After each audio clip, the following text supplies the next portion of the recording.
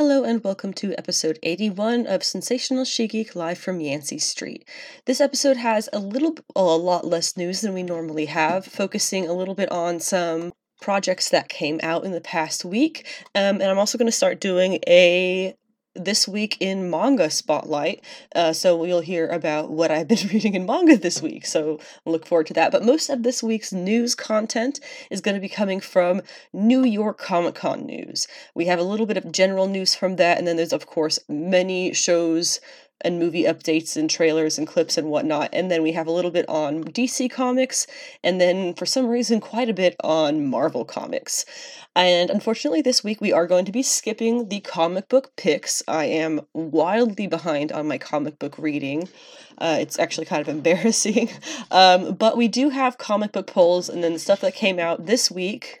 My cat's having a little freak out behind me. Stuff that came out this week, the week of October 5th, will be gone over with what came out this week on the 12th, on episode 82. So we'll be talking polls for this week, things that they are already out no matter when you're listening to this for October 12th, things that I am looking forward to reading because again I'm so behind on my reading, and we are continuing to split those up by publisher. We also have the penultimate episodes of She-Hulk Attorney at Law and Lord of the Rings, Rings of Power. So that'll be She-Hulk episode 8, Rivet and Rip It, and then episode 7 of Rings of Power, The Eye. So stay around for all of that good stuff. We're going to talk as many factoids and Easter eggs and fun facts and things like that we can stuff in here. So make sure you stick around for all of that. So make sure you don't miss anything. Real quick here before we get started, please feel free to join the Yancey Street Discord. There is a fresh invite link at the bottom of each episode's description. The Discord is a safe, friendly place for socialization and discussion of whatever you want, really, comics, pop culture, or otherwise. And it's also where you can go to find links or images mentioned during the podcast all in one place. You can find me most easily on social media via Instagram. My username is @AnnaWithTheComics because my name is Anna, and hey, I've got a lot of comics. My podcast updates, if you want to find those, they'll be mostly on Twitter, where my username is @SavageSheGeek, because sensational was too many letters. My website is sensationalshegeek.weebly.com, where I have been working on fixing up the site quite a bit so that it is still relevant in addition to the podcast, so make sure you go and check that out, including my beginner's guide to both comics and manga, covering hopefully any information that you might need to take your first steps into the world of comics or manga, including recommendations on comics, graphic novels, manga, series, etc. I also have my reading orders with commentary on appearances of various leading ladies, many of which I use to turn into the monthly Yancey Street specials, also linked all over my site, and they focus on a so far female character from the comics to study thoroughly and then expand upon in a podcast episode of their own. I try to make them pretty relevant. For example, I'm about 95% done with the Jennifer Walters She-Hulk episode, which is going to be coming out for her show this August. Additionally, anything pre-2021 content-wise can be found written in the website blog for your reference, which was all before I started the podcast.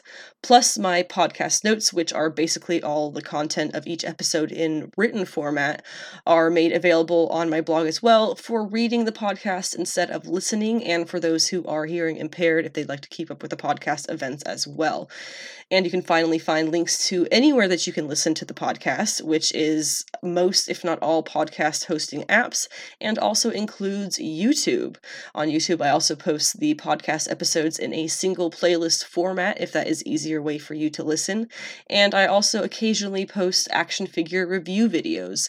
It has been a lot more imports in the latest videos, as I have pretty much given up on Hasbro's Marvel Legends line, but I do have a big backlog of Legends videos, including a tour of our entire collection. It's a very long video tour, and soon the HasLab Galactus, assuming that he is on his way, to go alongside last year's HasLab Sentinel video. I do have a podcast Patreon. You can find it under Sensational She Geek. It's set up for donations to support the podcast, as well as a Ko-fi, which is like a buy a creator a coffee situation. And Cash App, Venmo, PayPal are all linked on my Linktree for donation towards the podcast, which should appear linked among various other fun things at the bottom of each episode's description. I do also have a Redbubble shop called She Geek Shop, but I have been having some issues with their site and whatnot. So I'm working on setting up my own storefront on my site, which hopefully will be coming by the new year and will be faster with more support from listeners. I said, the news is a little bit shorter than usual. First off, I want to talk some things that I was been watching this week, some things that came out. Specifically, we're going to talk Hellraiser 2022, Werewolf by Night, and the most recent episode of House of the Dragon. Because I don't do House of the Dragon, sections or spotlight discussions, but I feel like we should talk about this after some stuff in the last episode. But anyway, starting off with Hellraiser, which was the 2022 Hellraiser. I have never seen a Hellraiser movie, and I was just kind of feeling like watching horror movies recently because it's October, I guess, and I'm just feeling that vibe. And somebody in a Discord that I'm in, not the Yancey Street Discord, someone in another Discord was talking about horror movies, and they said they were watching, they had watched this new Hellraiser. It was like it just came out on Hulu.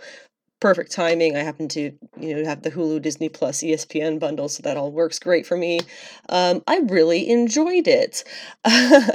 I guess I wouldn't really call it a horror movie. I guess, yeah, it's complicated.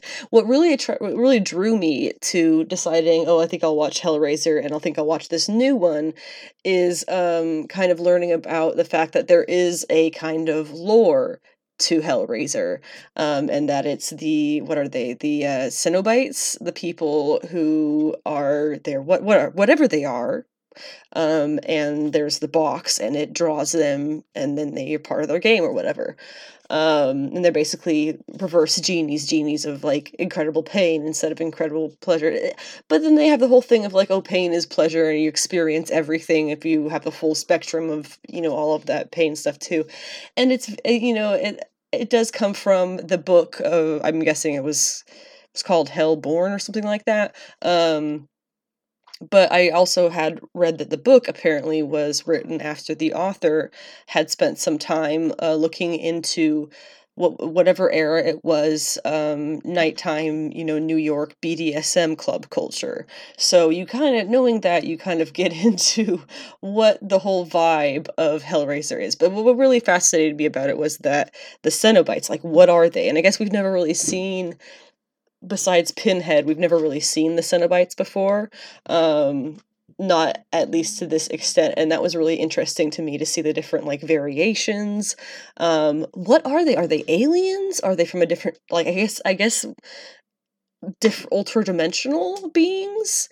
And then they just, like, live in a world of pain and stuff? So, I don't know, it's pretty wild. To an extent, it kind of reminded me of the Silent Hill movies. I never played the games. I don't like scary games like that. But the Silent Hill movies, whatever one it was that I watched fairly recently with Sean Bean. I think he's in most of them. But I think it was a second one.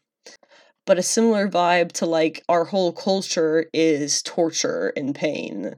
Obviously, very different concepts of why, the Cenobites are clearly from somewhere else versus the Silent Hill things are like a creation of our own, I would almost say. But I really enjoyed it.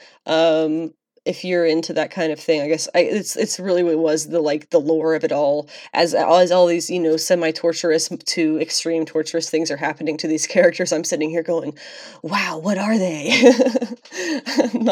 Not really paying attention to the horror part of it, I guess, is why I didn't feel like it was much of a horror movie. I thought it felt like a bit of a sci-fi flick myself.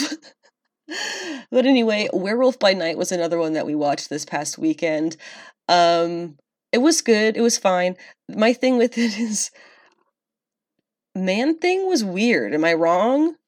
Was Man-Thing bizarre as hell? Like, I remember, like, granted, we were like 2 or 3 gin and tonics in that night, but Was Man-Thing not extremely weird? Or was that just me? And did we actually see much werewolf material? I should rewatch that, honestly. Really loved Elsa Bloodstone. I'm extremely happy to see that so many people also really enjoyed her character without the, comics knowledge that some of us may have. So that's good. Hopefully we will see more Elsa Bloodstone and, those other guys too, I guess, in the MCU soon. Now, I think I had mentioned how horrendous the most of everything was in the previous episode of House of the Dragon. I don't even know what number we're on now. It was definitely a complete flip with the now most recent episode. People are calling it the best episode of the season, one of the best episodes of Game of Thrones. I feel like a lot of people are forgetting how into Game of Thrones they were back then, but it's okay. You can forget that if you really want to. There's some cringe to it, I guess. But anyway, this episode of House of the Dragon was a lot better. My only thing with this is people are still forgetting that Daemon is Rhaena's uncle. We are aware that's weird, right, folks? We're not normalizing that, correct? I'm checking. And also, up to this point, the show was kind of a cluster. It was a hot mess, in my opinion. So while this last episode was great, do not expect me to be fawning over the show anytime soon. I mean, I wouldn't say the episode as a whole was great. There were good factors to it. I think the king is finally dead, right? That's the other thing. The friggin' directors or showrunners, whoever they were, who were saying, "Oh yeah, there's gonna be a really important death in this chunk of episodes. You'll have to wait and see who it is." And it's the king who is literally rotting, like from the inside out. Like that was not surprising to anybody. You're gonna tease a big crazy death, and it's the zombie king. Like, come on, guys. My cat's still running around like a crazy man. But yeah, so House of the Dragon, I'm still have extremely low expectations for it, because they have this incredible budget and are just kind of floundering still. So we'll see how it ends. And for our first this week in manga spotlight, I picked up Wotakoi. Wotakoi? I'm probably brutalizing the pronunciations as usual, but it is really fun. It is called Love is Hard for Otaku. It is written by Fujita, and the first, I guess really it's the English volumes published by Kodansha. They are all they all contain two different volumes of the original Japanese edition. So this volume one that I have in front of me is like a double thickness size. It's actually a little bit larger, kind of like the if you read Jahi or any of those from that publisher, they have kind of a larger size mangas as well. But it is also thicker because it is 2-in-1 manga.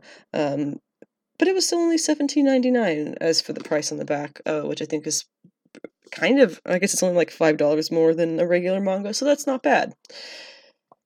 And yes, it is called Love is Hard for Otaku, which I thought was pretty cute, so of course I grabbed it.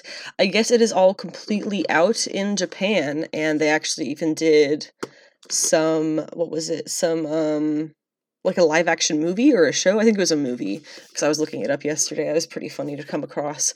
And it has decent reviews for that style of movie, so if you're into that sort of thing, check that out. Basically, the plot of this is basically this girl who always breaks up with her partners because she's trying to hide the fact that she's an otaku. And if you don't know, otaku is basically like a severe nerd, who they tend to have like limited social skills is like the cliche of it. But she always tries to hide the fact from her boyfriends that she's an otaku and she's super into these games and things. And then that's how their relationship ends up ending, is they find out and they're like, ew, whatever, you're weird.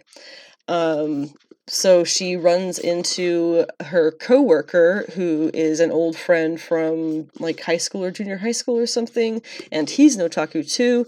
And basically, they start dating each other because and he does admit that he loves her and stuff. So that's really cute. And for whatever reason, I don't really look that deeply into it. It's just really fun.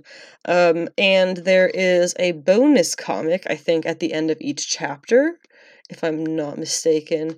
I am almost finished with volume 1. Actually, I am finished with volume 1. It looks like my bookmark is in the appendix, which a lot of mangas that are Japanese translated to English will have some kind of appendix of what page you will find this certain term and an explanation of that term.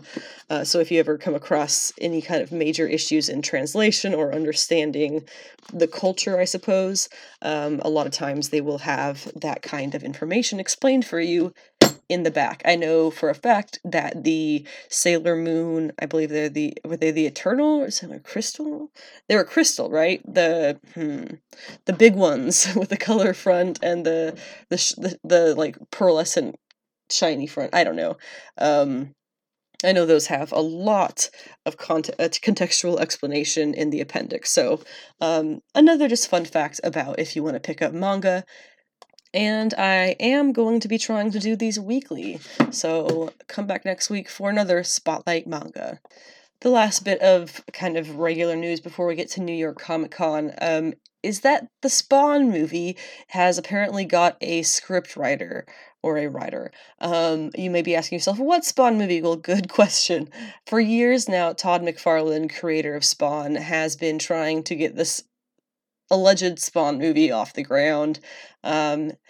It's not really happened. Supposedly, Jamie Foxx is signed on for playing Spawn.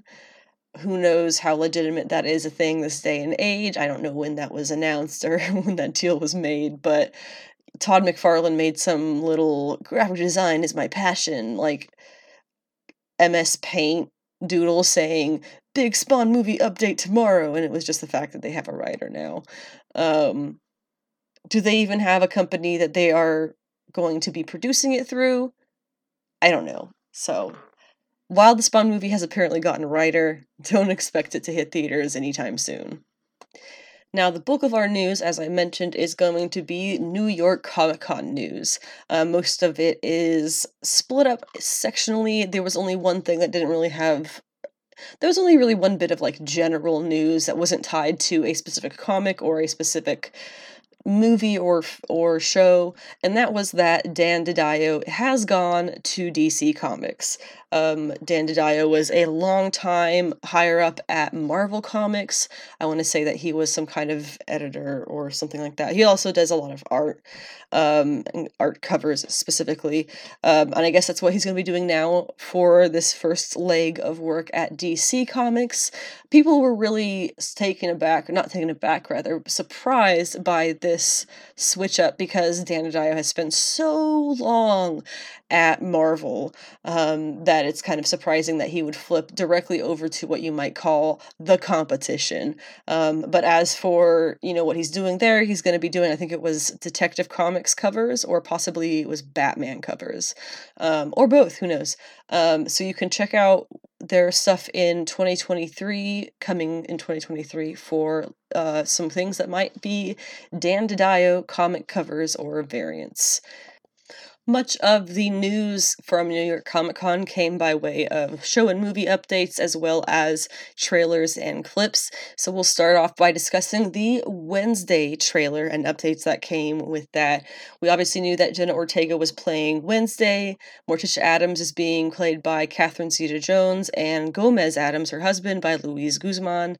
We have a number of other characters here who some are from previous Addams Family projects, and some are original characters. For example, Uncle Fester is confirmed as to being in this project, and he is being played by none other than Fred Armisen, who you may know as the male half to Portlandia, which, if you have never watched Portlandia, holy shit, I recommend it.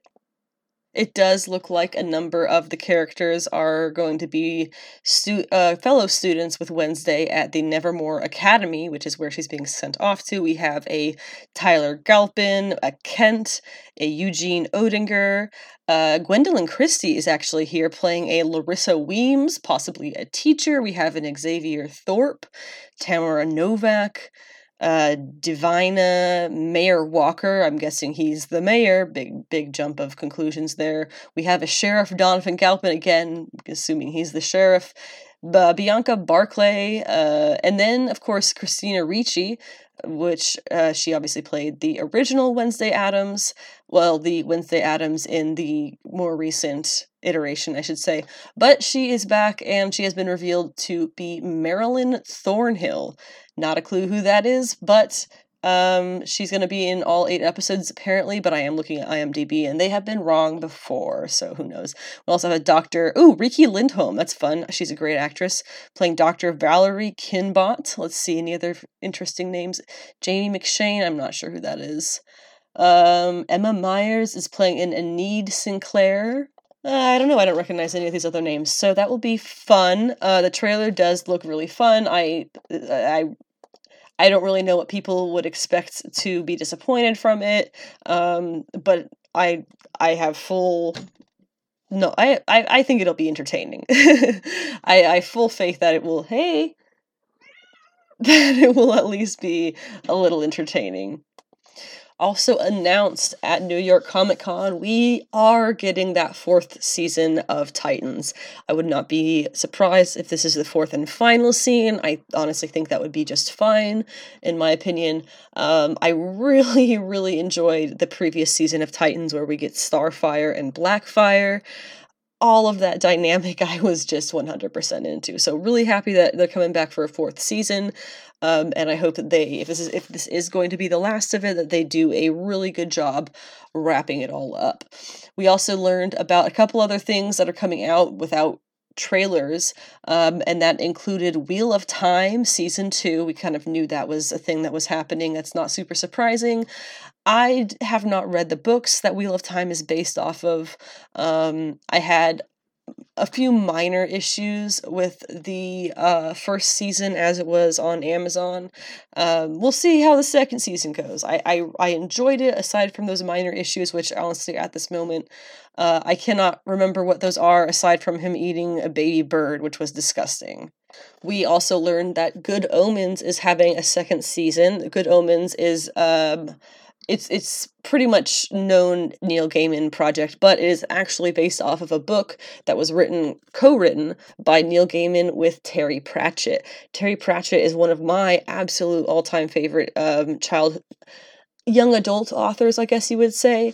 His Tiffany Aching series is, I think it's 4 books, and they are completely phenomenal. Unfortunately, I think the last one was completed by one of his children after he passed, unfortunately. It's a number of years ago, and so I have never been able to bring myself to finish the series. But Good Omens is a Neil Gaiman, Terry Pratchett project, and the first season was absolutely fantastic. I believe it was also on Amazon Prime, and we have basically an angel and a devil, and they are played respectively by Michael Sheen and David Tennant, who I know have been doing some really fun scripted TikToks about British culture and whatnot recently.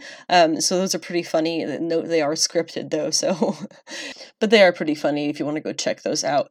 We also got another one that was a surprise to me. His Dark Materials is getting a 3rd season. I did not know that they were doing that.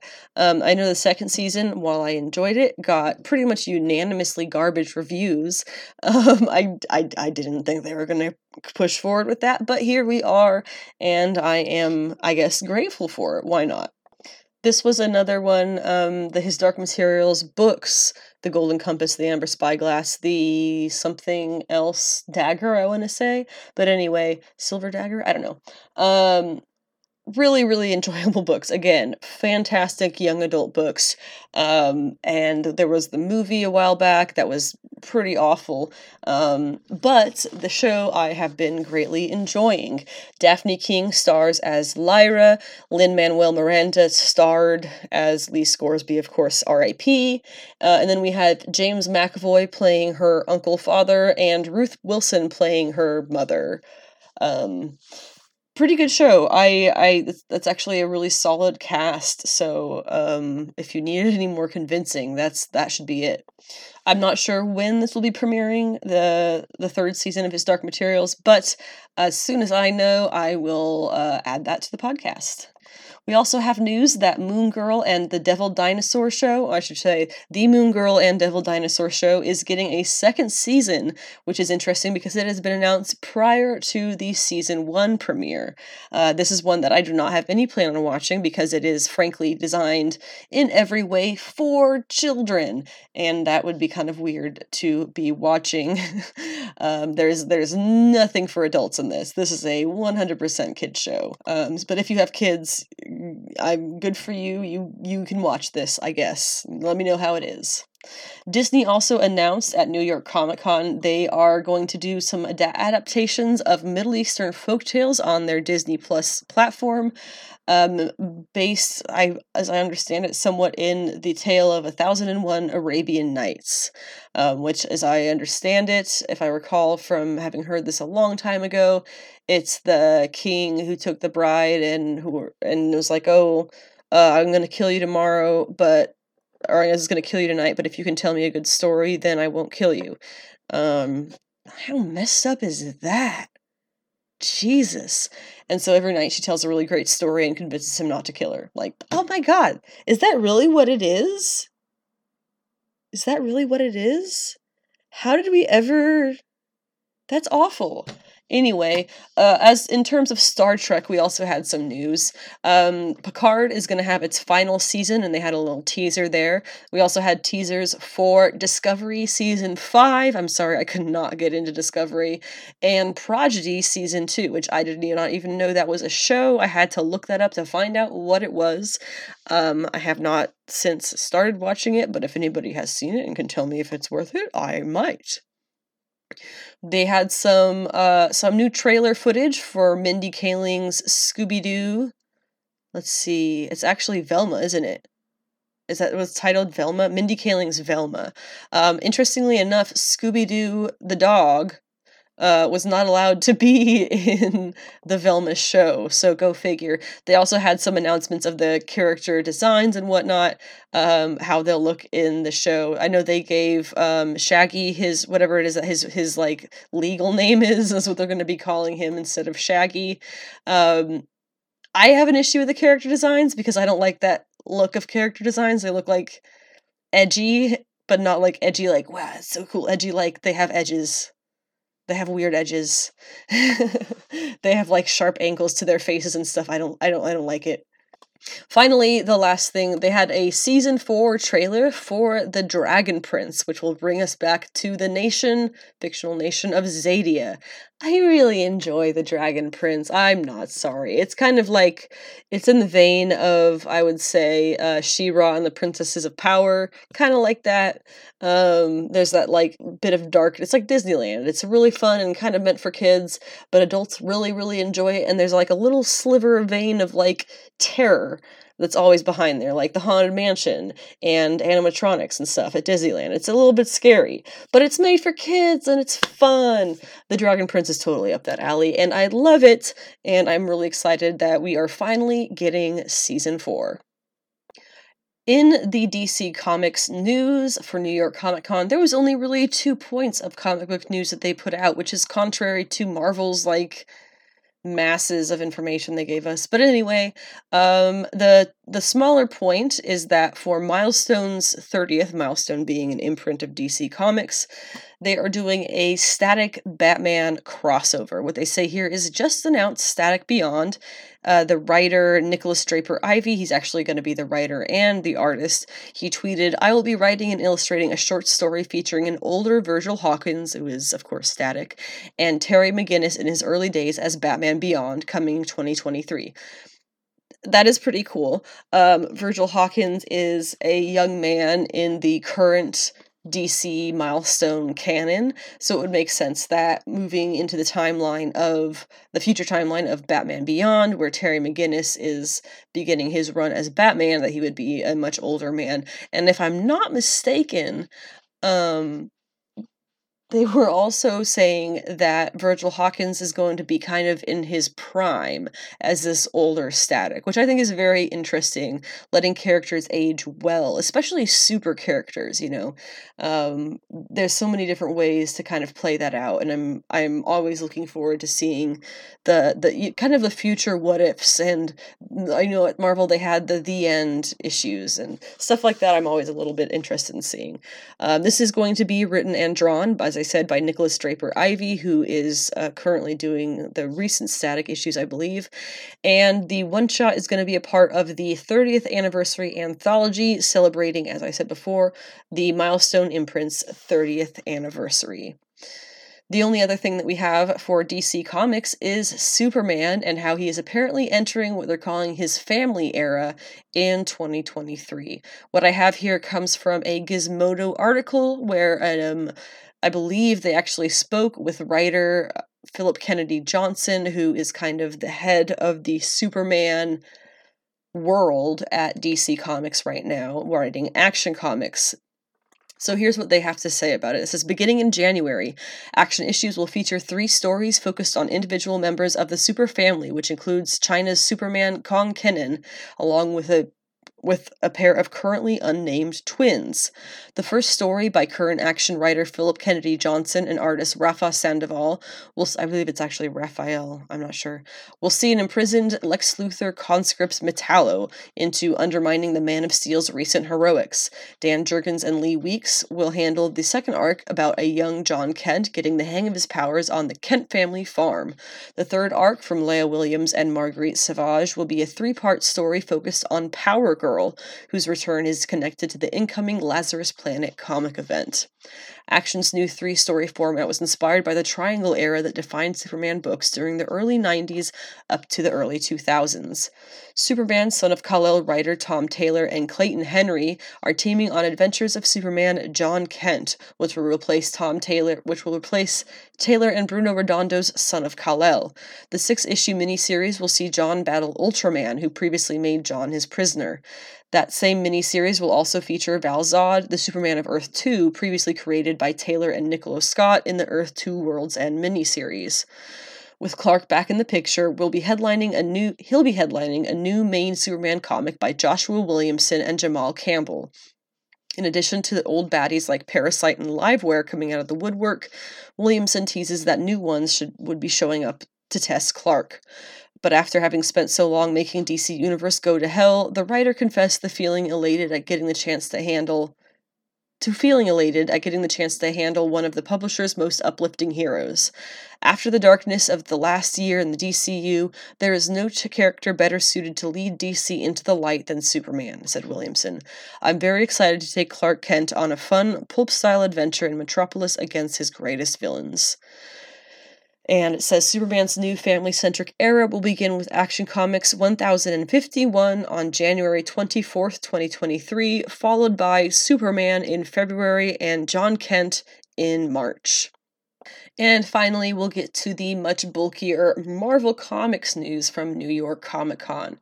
Starting off with Marvel and their plan to introduce Al Harper as Ghostlight.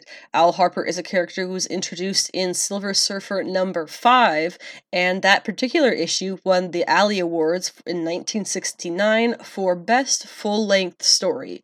I have not gotten a chance to read it myself, but after finding this information, I think I might. As for their plans for Ghostlight, not a clue. Not a dang clue. But for whatever reason, they felt that it was important enough to announce their return, so keep your ears open, I suppose.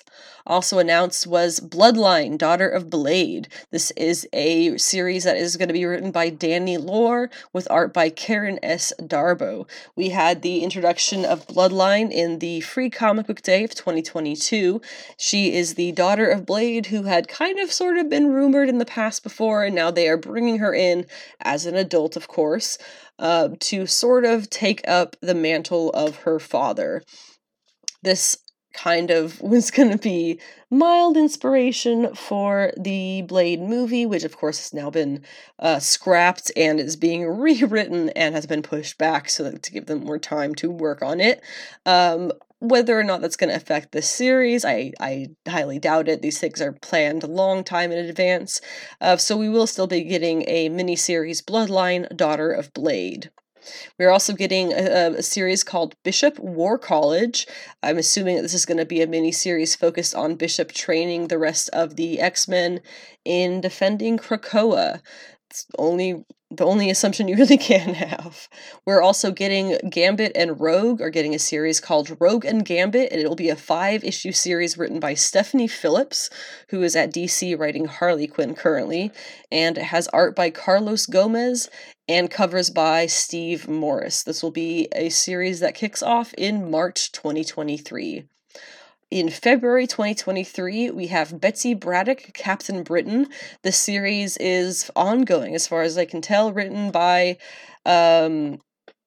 Excalibur writer Tini Howard. It will be penciled by Vasco Georgiev, and have covers by Erica D'Urso. We have variants also already announced by Peach Momoko, Otto Schmidt, and Erica D'Urso.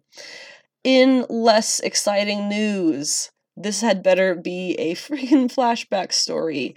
X-23 Deadly Regenesis by Erica Schultz and Edgar Salazar, cover by Kalman Androwski. This is going to be March 2023, and like I said, this had better be a flashback story because Laura has not been X-23 in a very long time. There has been ground into us readers that she is Wolverine. Why would we go back on that? That's a little bit offensive to the character and the readers, let's be honest, to make that established and then wipe it all away. But what do I know? What do I know? Marvel Comics events were also announced. I am not excited for a single one of these, to be honest. Yeah, but we'll go through what they have to say about them. Starting with Avengers Assemble. It says visionary writer Jason Aaron brings his nearly 5 years run of Avengers to an incredible end. I'm just going to stop right there. Nobody likes this run of Avengers. I have seen extremely limited positive remarks on Jason Aaron's entire run, and I read the first, 30 issues. So, come on. It says, joined by artists Brian Hitch, Javier Garron, and Aaron Cooter, Aaron will tie together his work on Avengers, Avengers Forever, nobody gave a shit about that, and Avengers of 1 million BC, again, nobody gave a shit about that, in a multiverse-spanning saga that sees the Avengers go to war against an unprecedented army of villains and prove why they're the mightiest heroes of all Earth. I'm sorry, that's stupid. Next up, Dark Web. The 2 spurned clones of the Marvel Universe. Didn't have to be that way, you guys could literally fix that with just better writing. Madeline Pryor and Ben Reilly team up as Goblin Queen and Chasm to unleash their revenge in this Spider-Man and X-Men crossover that pays off decades of comic book storytelling. No, not really, because if you actually paid attention to the decades of comic storytelling, you would know that Madeline Pryor is a character who was really important to the X-Men before she was even the Goblin Queen. Just ignoring all of that. So you're not paying off decades of comic book storytelling. The dramatic event will fan the flames of the classic Inferno crossover. Once again, and impact Spider-Man, the X-Men, Venom, what does Ms. Marvel have to do with this? Let her live. And more in a series of tie-ins and limited series. Of course, because it can't just be one thing. You have to try and get all of the cash you can from your readers, with all these tie-ins. And then you have Sins of Sinister, which I am even less excited for. Mr. Sinister's devious machinations yield the darkest Marvel Comics future to date. I'm not even going to read this. We've already done this Mr. Sinister thing in 2013. There was a whole run of X-Men comics that he was the villain for. Did we forget that? It was the Sleeping Celestial? No? Nobody remembers that? At Marvel, at least. We've been here, done that, folks. Next up is Captain America Cold War, currently sharing the mantle of Captain America. Oh boy. Oh boy. I was just reading ahead. Captain America, Steve Rogers, and Sam Wilson's current adventures collide in this crossover between Captain America, Sentinel of Liberty, and Captain America, Symbol of Truth. A pivotal chapter in the 80-year history of Captain America, this espionage-fueled action thriller will be a culmination of various plot threads in this acclaimed new era, including the rise of the Outer Circle, Nomad's return, the brewing of conflict with Wakanda and White Wolf, and Bucky's new persona and mission. Sounds like a lot of rehashing, if we're being honest. And Summer of the Symbiotes. Suns out, tongues out. Okay, that's kind of funny. Spinning out of titles like Venom, Carnage, and Red Goblin comes a slew of new symbiotic stories. Get ready for the return of old faces, the debut of new symbiote heroes, and exciting shifts for iconic symbiote stars. It's a season of symbiote insanity. Honestly, this is probably the one that's going to be the least bad, in my opinion, because we may actually get some Scream here. I love Scream, most recently known as Silence. We'll kind of have to, Clay McLeod Chapman put that one in play. We'll have to wait and see if they continue that or put her back into being just Scream. That's why I would care about this. That's it. The last one is Fall of X. It is not happening in autumn, it is happening in summer, therefore it's not even a good pun. It's Fall of X without a pun, which felt very obvious to put a pun in there, but okay. It says the X-Men hoped Krakoa would last forever, time to find out if they were right. Obviously not. Why would you be making this a whole thing if they were going to end up keeping Krakoa? And can we please have a status quo last for more than 3 years with the X-Men? Like, it really hasn't been that long since Krakoa happened and they've been settled and everything. Like, can we just let that be the status quo for more than a week? Yeah, I clearly don't have much good to say about the coming of Marvel Comics, so let's move on. Now, I did mention we were skipping comic book picks this week, so let's go ahead and go into comic book polls. These are things that come out this week, October 12th release date. Starting with Marvel Comics, we'll also cover DC Comics, Image, Scout, Archie, Ablaze, Dynamite, and Antarctic Press. And again, I have to mention I'm not covering all of the comics coming from those publishers. It is just the ones that I myself am interested in reading. There is a vast world of comics outside of what I talk about on this podcast, so if you do not find anything that I mention interesting, do yourself the favor and ask your local comic shop. They will be happy to help you. So Marvel, we have Namor the Submariner #1. A century into the future, not much land remains on Earth. A combination of a worsening climate and a devastating war with the Kree has left the surface of the planet mostly inhospitable, with an ever-dwindling population of air breathers and a profound lack of superheroes to protect them. Enter Namor, who these many years on is no longer king of Atlantis, but ruler of the entire world. This is Christopher Cantwell with artist and cover artist Pascal Ferry, variants by Pepe Larraz, NetEase Games, and Taran Clark. Wakanda #1. The Black Panther is no longer welcome in Wakanda. Who is this proud nation without its king? This exciting new miniseries answers that question as each issue spotlights a different fan-favorite Wakandan character. First up, Shuri. This is by Evan Narcisse, Stephanie Williams, Natasha Bustos, and Paco Medina. We have 3 Judgment Day tie-ins this week. Well, 3 Judgment Day spin-offs this week, and that's going to be Axe Eternals, Iron Fist, and Death of the Mutants. For Eternals, we're going to be focusing on Ajax. This is by Kieran Gillen and Pascal Ferry. Covers are Nick Klein and Salvador La Roca. The Iron Fist issue is by Alyssa Wong and Michael Eag, with art by Marika Cresta, and covers by Philip Tan and Michael Eag. Then we have Death of the Mutants, which again is by Kieran Gillen and Guiu Villanova, with covers by Assad Ribic and Simone Bianchi.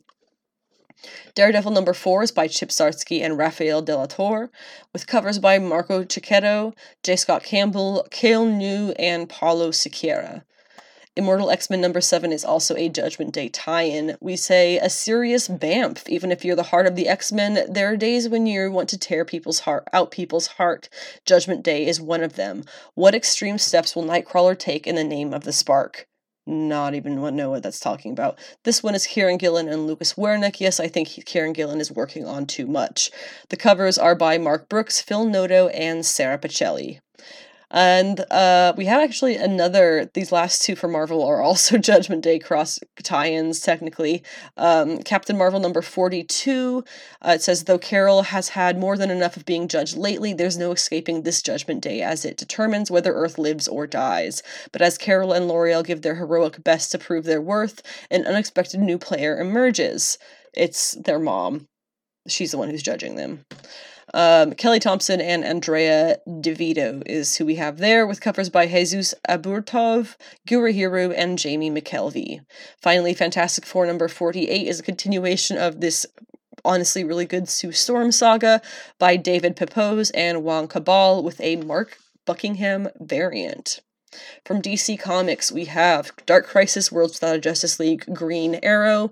This is obviously going to be exploring the Green Arrow and Black Canary worlds of the Pariah universe that he's creating, right? So this is by Stephanie Phillips and Dennis Culver, with art by Clayton Henry and Nicole Vieira. Covers are by Megan Wang, Clayton Henry, and Nicole Vieira. Batman Incorporated kicks off with number 1 this week. It says, from the pages of Batman comes an all-new, all-exciting adventure for Ghostmaker and his Batman Incorporated team. The team's trust issues and detective skills are immediately put to the test when someone from Ghostmaker and Batman's recent past is brutally murdered. Is this an isolated event, sending a message to the two, or is this the start of something darker and more sinister? Hint, it's dark and sinister. Here we have Ed Brisson and John Timms charting a new chapter for Batman Incorporated, with covers by Jorge Molina, Jeff Spokes, and Derek Chu. DC has their Halloween one-shot, Terrors Through Time, number 1. This says, October is here, and that means time for fables of fear, time for stories of suspense, and times for tales of time. Join us for a terrifying tour across the ages from some of comics' top talent. Witness zombies menace the JSA in the 1940s. Experience the haunting of Gotham City sirens in 1990s. Watch as Swamp Thing goes up against an irradiated monstrosity in the far future. These are just a taste of the time-topping terrors we have in store for you in our fright-filled Halloween anthology. Writers here are Paul Levitz, Shawley Fish, Jeremy Hahn, Tim Seeley, Zach Thompson, and Matthew Levine, with art by Charles Skaggs, Peter Nguyen, Tom Mandrake, Kelly Jones, Luciano Vecchio, and Jorge Corona. We also have Batman vs. Robin, number 2 by Mark Waid and Mahmoud Asrar, variants by Greg Capullo, Francis Manapul, Clayton Henry, and Rafael Sarmento, and finally for DC Comics, Superman, Son of Kal-El, number 16, which is part 2 of the Return of Kal-El. That is going to be continued from Action Comics 1047 and will be continued in 1048. This issue of Son of Kal-El is written by Tom Taylor, with art by Cian Tormey, and we have Travis Moore, Ariel Colin, and Megan Wang on the variant covers. From Image Comics, Hitomi number 1. In feudal era Japan, a drifter with no prospects begins training in secret under Yasuke, a once famous disgraced warrior, as she struggles to find her place in society entrenched in discrimination and violence. Combining the historical sweep and elegance of Kurosawa and the visceral action of Tarantino, this saga follows the trials and tribulations of a young female warrior who travels the countryside unendingly as she works to gain the rank of samurai, a title no man, monster, or myth can give to her, but one that she will have to take for herself. This is by H.S. Tack and Isabella Mazzanti, with variants by Peach Momoko and Amanke Nahuelpan. I'm so sorry. Love Everlasting number 3 comes from Tong King and Elsa Chartier, with a variant cover by Jen Sejic. Starhenge Book 1, The Dragon and the Boar, has number 4, and this is all Liam Sharp. And then Seven Sons number 5 by Robert Wyndham, Kelvin Mao, and Jay Lee. From Scout Comics, we are having Asa the Barbed. Writer Pat Shand and artist Rio Burton launch a new fantasy epic. Asa was born into a family that for generations served in the Obsidian Guard, a military unit of holy warriors. During Asa's coronation, a magical ceremony that would imbue her her with a holy glowing power, something went wrong. Instead of her sacred obsidian tattoos, she became marred with thorn black markings and was banished by her people. Now Azza lives in solitude, guarding a great evil. But when that evil escapes and begins to spread its wicked power, Azza must make a choice: save the people that expelled her, or allow her home to fall to evil. With an emotional, comedic, and awe-inspiring story of empowerment, Azza the Bard blends fantasy, adventure, mythology, horror, and action in this unforgettable new series. And we already mentioned Pat Shand and Rio Burton, with a variant by Liana Kangas. From Archie Comics, The Chilling Adventures of Salem #1 by Colin Bunn and Dan Schoening. Salem the cat has always been known as Sabrina's familiar, but what happens when Sabrina's not around to protect him, or, as is more the case, when he doesn't have to protect her? This special one-shot explores a different side of Salem's life, one in which he acts as an anti-hero, enacting vigilante justice on those who hurt others like him. Animals, in a horror story that's equal parts Pet Sematary and Hereditary. This has covers by Dan Schoening, Francesco Francavilla, and Danny Lukert. L's #3 is out from Ablaze Comics this week by Kid Toussaint and Aveline Stockart, with a variant by Julie Marot. I have yet to find this one. I'm probably just going to buy it on trade paperback when it's complete. From Dynamite, we have Scarlet Sisters #1 by Alex Segura and Emiliana Pina. When a mysterious and deadly cult-like organization inches closer to taking control of New York City's criminal and political systems, Masquerade, Woman in Red and Lady Santana team up as the Scarlet Sisters. Can SS solve the murder of one of their own allies while pushing back against the unseen, corrupt foes? Find out in this standalone one-shot from best-selling crime writer Alex Segura and artist Emiliana Pina, which creates an important jumping-on point for fans old and new, and sets the stage for future Scarlet Sister adventures.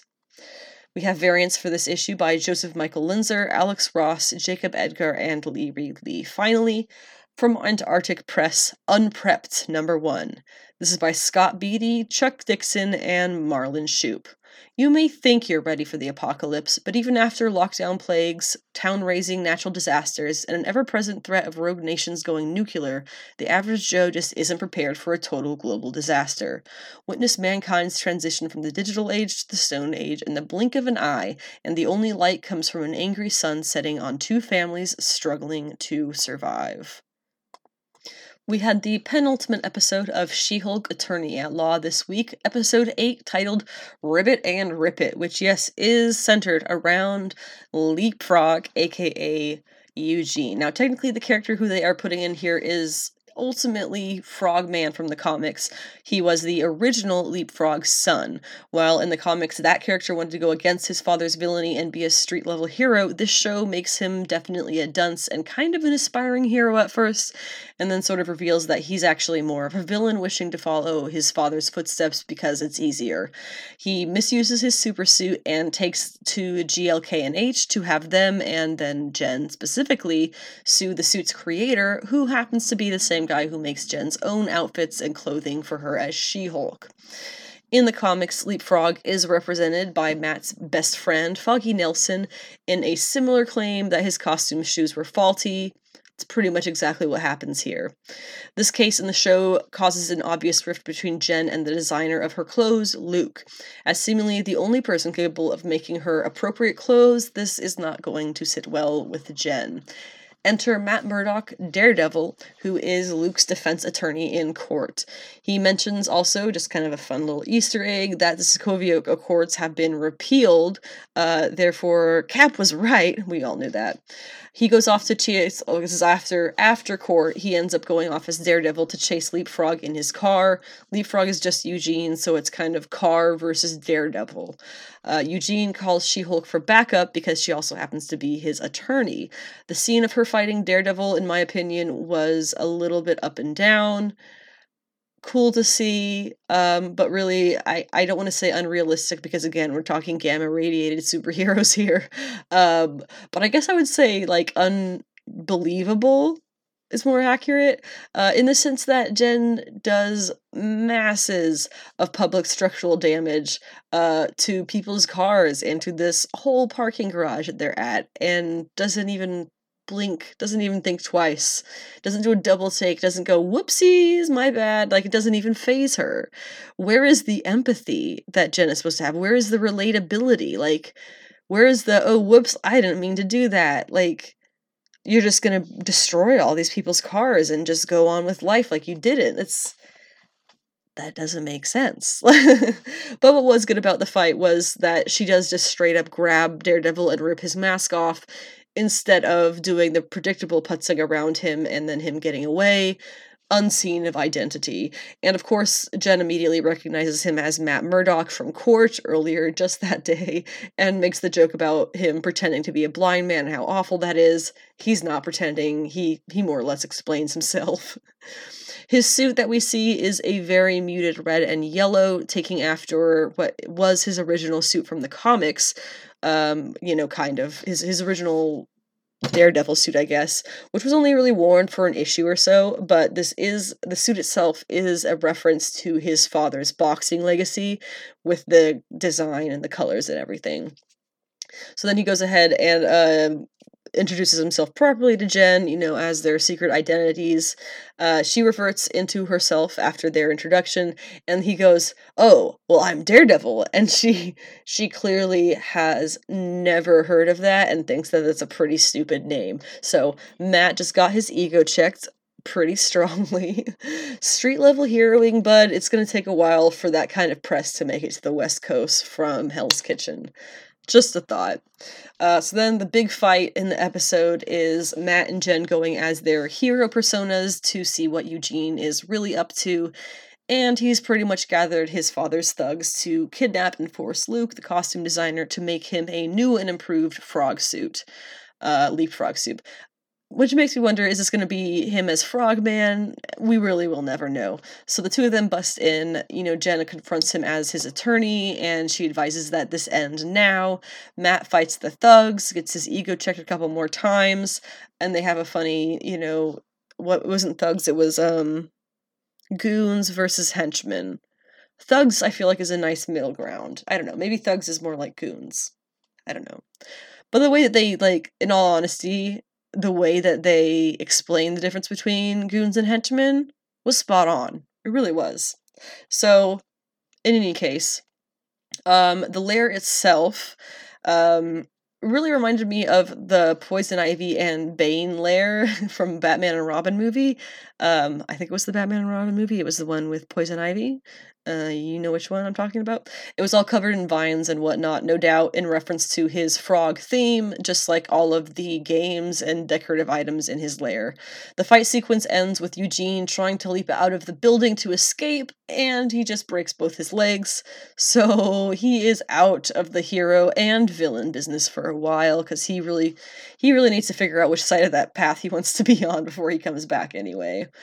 Jen and Matt end up at her place, of course, with her as actually Jen, which is nice. It's a nice change. He goes off in the morning. He obviously it's really cute actually. He walks barefoot in his Daredevil costume down the sunny Los Angeles Boulevard, humming to himself, and people are watching him go by like, what? They don't know who Daredevil is. This is obviously not the foundation of some deep, meaningful, long-term relationship. I really don't see it going that way. It seemed to me more like two like-minded people having some fun together before going back to their individual respective lives. And we see Jen in her apartment too, of course, equally thrilled at the events of the night before. There's a plethora of memes and jokes about that scene of her afterwards online, so go find yourself some funny ones. I can't really mention them on this podcast. So then Jen realizes that the show is still going, and that means that a twist or reveal or something is about to happen. So she makes a crack about another Hulk showing up, but red, as an obvious reference to Thunderbolt Ross's Red Hulk, who we won't be seeing, but played by William Hurt, who unfortunately passed in recent years. But rumors have it that they may recast the character. I don't know, we'll have to wait and see. I'd honestly be more interested in seeing Betty Ross, his daughter, returning, hopefully played by Liv Tyler, as she played her in the Incredible Hulk movie, and maybe taking her own journey down the Red Hulk Harpy path, but less detrimental to herself. Jen also mentions getting refrigerated, or getting fridge, I think is what she says, which at this point I think most people would understand as a reference to women in refrigerators, which is the concept of how women are consistently traumatized in fiction, specifically comics, for the sake of a male character's growth. The term women in refrigerators comes from Gail Simone, who coined it after seeing Kyle Rayner's girlfriend murdered and stuffed in a fridge. Kyle Rayner from DC Comics' Green Lantern. She's murdered and stuffed in a fridge and left as a surprise for him to find, and that is for his own emotional character development, when meanwhile she is dead. So, that's Women in Refrigerators. For a final direct comic reference, then we have the elusive Nikki. Who the fuck is Nikki? Jumps out from behind the wall with makeup brushes in her hands, between the fingers, 3 of them like Wolverine. So the last thing is the gala where Jen fully expects to win the award for Female Attorney of the Year or something, and has the Luke design sparkly dress to prove it. And to be honest, an issue I continually have with this is that Jen constantly says she just wants to be accepted as a great attorney in her own right, no green monstrous involved, but then insists on going to these events as She-Hulk instead of Jen. The wedding, the court case, this gala, obviously the psychology of becoming She-Hulk is going to be pretty complex, but this seems a lot more directly like cognitive dissonance, which is saying one thing while doing the opposite. And she does get her own ego checked massively too, when her name is called as the winner, but it is only the first among a whole list of women for the award. The whole list, apparently, of women up for the award. In a publicity stunt, no doubt, or possibly an attempt to not show favoritism towards or against the Hulk in the room. But there is one bit that I did briefly really enjoy, with Mallory Book once again not bending for anyone and saying straight up her issues with the lawyering world as a female attorney. Love it. But the rest of the women are cut off when the presentation screen behind them is taken over by the intelligentsia in a massive video display attempt to shame and tear down Jennifer Walters' She-Hulk. It's mostly pretty dumb stuff stolen from her cell phone texts and photos, but then we get to the revenge porn. And that's, to me, the scary thing about this, is that revenge porn is real. It's when a couple or a partner films himself, having sex or doing something involving nudity and or sexual acts. Whether or not both parties know, the video is still made. And when the relationship turns sour down the line, that video ends up being put online to shame the usually female partner. I know this is real because my first personal encounter with this was when I was in the 7th grade, and a classmate had to move schools because the boy she texted a nude photo of herself to forwarded it to the whole class because he didn't like her. It's the same concept, and she was 13 years old. How he didn't get kicked out himself, I wish I could tell you. So there's Jen, on stage, while a video of her beginning to have sex with Josh, the guy who ghosted her previously, plays behind her on a massive screen in front of her coworkers, her colleagues, her parents, and her friends. People are taking out cameras, whispering, the whole 9 yards, and Jen is a Hulk now. Her psychology is complex, and that includes her rage. And it does get the best of her, with She-Hulk roaring and ripping down the screen in electronic pieces. It's far too late when she realizes that she's being filmed intentionally by intelligentsia members. I found a really nice blurb about this episode that I would like to read off to you here. I have the link in the description. This is from Collider writer Monita Mohan. This dips into revenge porn territory, which has devastating impact on victims. It's such a needlessly cruel thing to do, and we know that Bruce Banner Hulk, Mark Ruffalo, for all the damage he's accidentally caused, has not had to face this type of sexual harassment. She-Hulk attorney-at-law creator and head writer Jessica Gao has said that she was keen to bring different women's lived experiences to the show, and the result is a series that looks at the many ways that women have to navigate an overly overtly bigoted society, online and off. The creative team has taken inspiration, if you can call it such, from actual comments made by men online about the show before it even aired, and the progression of intelligentsia from being losers on the internet to a tangible threat to Jen is an analogy of how often the powers that be dismiss trolling and online comments without addressing how doxing and death threats can really affect people. Intelligentsia may have started off as a joke, but that's what makes them a particularly powerful villain. No one took them seriously, not because they aren't danger, but because authorities often don't recognize online hate speech as real threats. You can kill Thanos, but hate and prejudice don't disappear overnight. By the end of episode 8, Intelligentsia's actions enrage Jen to the point that she literally starts smashing everything, terrifying the people around her. She looks like a monster, but all she's doing is fighting back. Intelligentsia has effectively discredited Jen, even though they were the ones who pushed her to the edge and led her to her losing control of her rage, which is a perfectly normal reaction to extremely stressful situations. The group has probably done this with hopes of ending her career, not just as She-Hulk, but as Jennifer Walters, the attorney. If that's not a villainous thing to do, what is? And again, I will have that article linked in its entirety in the description of this episode. So, now that we've gone over that, as for the less serious factors of this episode, shake it off.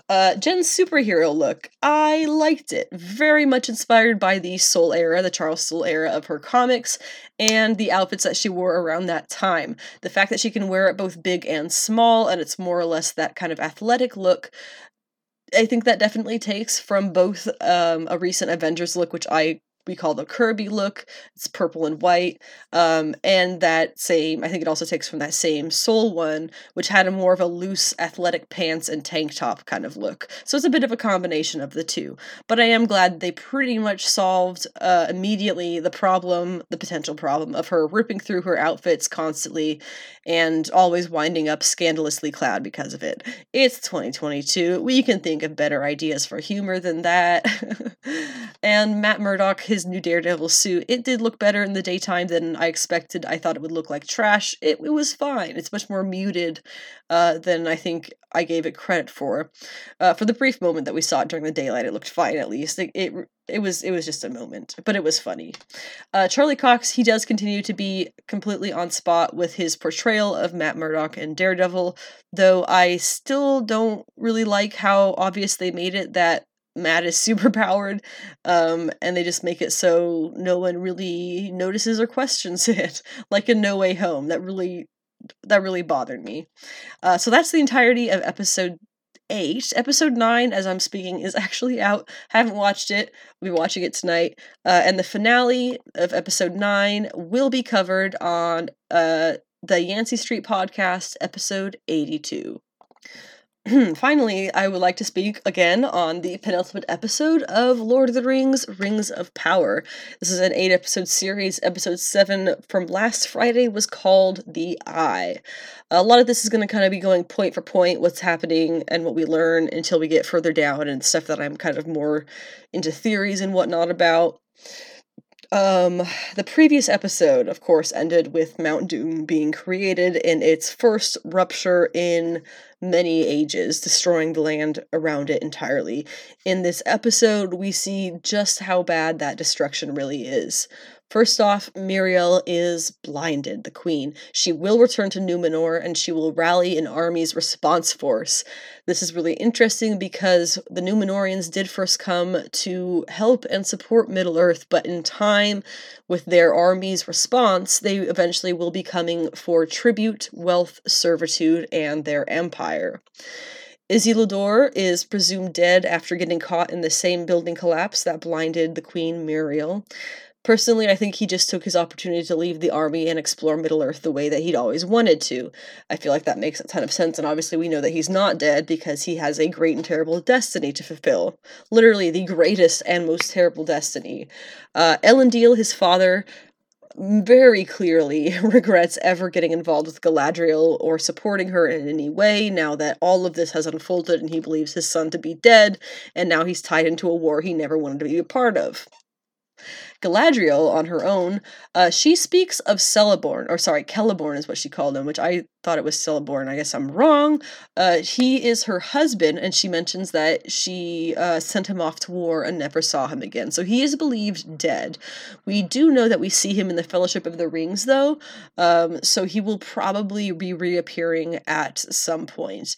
And there was even a statement from the directors of the show, or the showrunners, whoever they were, who were saying that, what Galadriel, what you think is happening, we just cut off because, Galadriel is supposed to have her daughter, and her daughter then marries Elrond, and Elrond and her daughter have 3 kids. They have a set of twins, and they have a daughter, Arwen. Arwen, of course, marries Aragorn. We know this from the main stuff, right? So, at this point in time, we don't actually know if Galadriel has had children, or if she is just currently not a mother and just presumes her husband is dead and will eventually reunite with him and have children then. Also, sidebar a little bit, she does give her sword to the kid, whatever his name is. Bronwyn's son, whatever his name is. So Bronwyn, an interesting part for her for this episode is that she decides to take the survivors to the port settlement of Pelargir, if I'm saying that right, which is significant for the stuff that we see later on in the Tolkien media, right? For one thing, I kind of took bits of this from another Collider article, but I didn't save it, my bad. One thing that they say is that during the fall of Numenor, Pelargir, let me backtrack. Yeah, they have really bad editing on what they wrote. They say during the fall of Numenor, Pelargir becomes a safe haven for those of the faithful, who were the ones who are kind of siding with the elves and whatnot, who have been driven away from their home, and retains some of the memory of what was best in Numenor. It becomes later it also becomes the site of another later salvation, as it is Pelargir in the Third Age that Aragorn destroys the fleet of the Corsairs of Umbar with the help of the army of the dead, as he goes to the relief of Minas Tirith. That was Return of the King. That should be pretty solid in your memory if you've watched those movies in the past few years, or if you've seen them as many times as I have. The ships of the Corsairs, the pirates and whatnot, they show up to Minas Tirith, and it's not the Corsairs. The Corsairs have already been slaughtered. It's Aragorn and the Ghost Army. No! And it kills all the... I mean, yes, it's good. No was from the orcs' perspective. So that's a fun tie-in to future Tolkien writings and stories. Then we have Khazad-dûm. Remember, Khazad-dûm is the dwarf lord place where they are, we have all the dwarf stuff's happening there, basically. It's the place with the stuff. Basically, the king and his son are arguing intensely. The king refuses point blank to allow Mithril to be mined. Elf survival be damned, because remember, the elven trees are dying, they're infected, and they believe the Mithril may save them. Honestly, to me, though, the drama between the father and son is one of the least interesting parts of the show for me, but the important part here is the location. Not only is this where they're apparently finding Mithril, it is where we see the Balrog awakened in the Fellowship of the Rings much, much, much, much later on. It's important now because deep in the mountain, that Balrog is now awakening. And I guess that the other important thing was the proof that the Mithril can heal the sickness from the elven forest by its mere presence. They put the leaf next to the Mithril and it cleared it of the sickness. So that, that'd be super great if the elves could get their hands on that. But as far as I know, they don't. I didn't look that far into it, but we'll find out. Probably not in the next episode, though. Next couple of seasons. Meanwhile, and finally, the Harfoots, they start to come across the intense damage in the trees and the fruits of the trees along their journey from the eruption of Mount Doom. And the stranger, seeing how it's going to cause issues for them, he tries to fix it. And he does at first seem to fail, but in the morning, the whole land is lush and green and fruitful. And to me, this must be the start of the Harfoots being able to stop being nomadic hunter-gatherers and lay roots for their families to live in a single place for generations to come. The stranger, though, he did already move on, thinking himself a burden, which makes it complicated when they, the Harfoots, end up encountering that triad of white-clad, magical-looking women who seem to have magic as they burn the Harfoots' carts to the ground. They definitely seem to be searching for the stranger still, but for what intent? This episode pretty much solidified opinions that the stranger is Gandalf, while at the same time, or a little bit later, releasing a promo for the final episode, the finale, which makes it seem like he's actually gonna be Sauron. So, do I think that we're going to find out who Sauron is in the end of this episode? Hell no. Hell no. I do not think they're going to let us know that, but I don't know. Maybe they'll give us some hints. We're going to spend the next, year waiting for season 2 of this show, just arguing about who the stranger is. I don't know. We'll see. The finale is up on the 14th of October. For me right now, that is tomorrow, and I am super excited to get up early in the morning and watch it, because that's become kind of a tradition for me with that, because I don't work tomorrow, so that's exciting. And that wraps up this week's episode, of course. We'll be back next week talking all the comics that I have missed. And again, the finale of She-Hulk Attorney at Law, as well as the finale of Rings of Power. I don't think there's any more crazy new stuff that we're expecting to have, like cons. New York Comic Con, aside from San Diego Comic Con, is one of the biggest conventions in terms of news and information output for pretty much any geek-related company. So I think we've pretty much made it through the con announcement season, and now we just gotta wait and let it all happen. Oh yeah, and Wakanda Forever tickets are out. Get your tickets for that and watch it, because it's gonna be good. Have a good week. Drive safe. Get some rest, and don't forget to drink your water.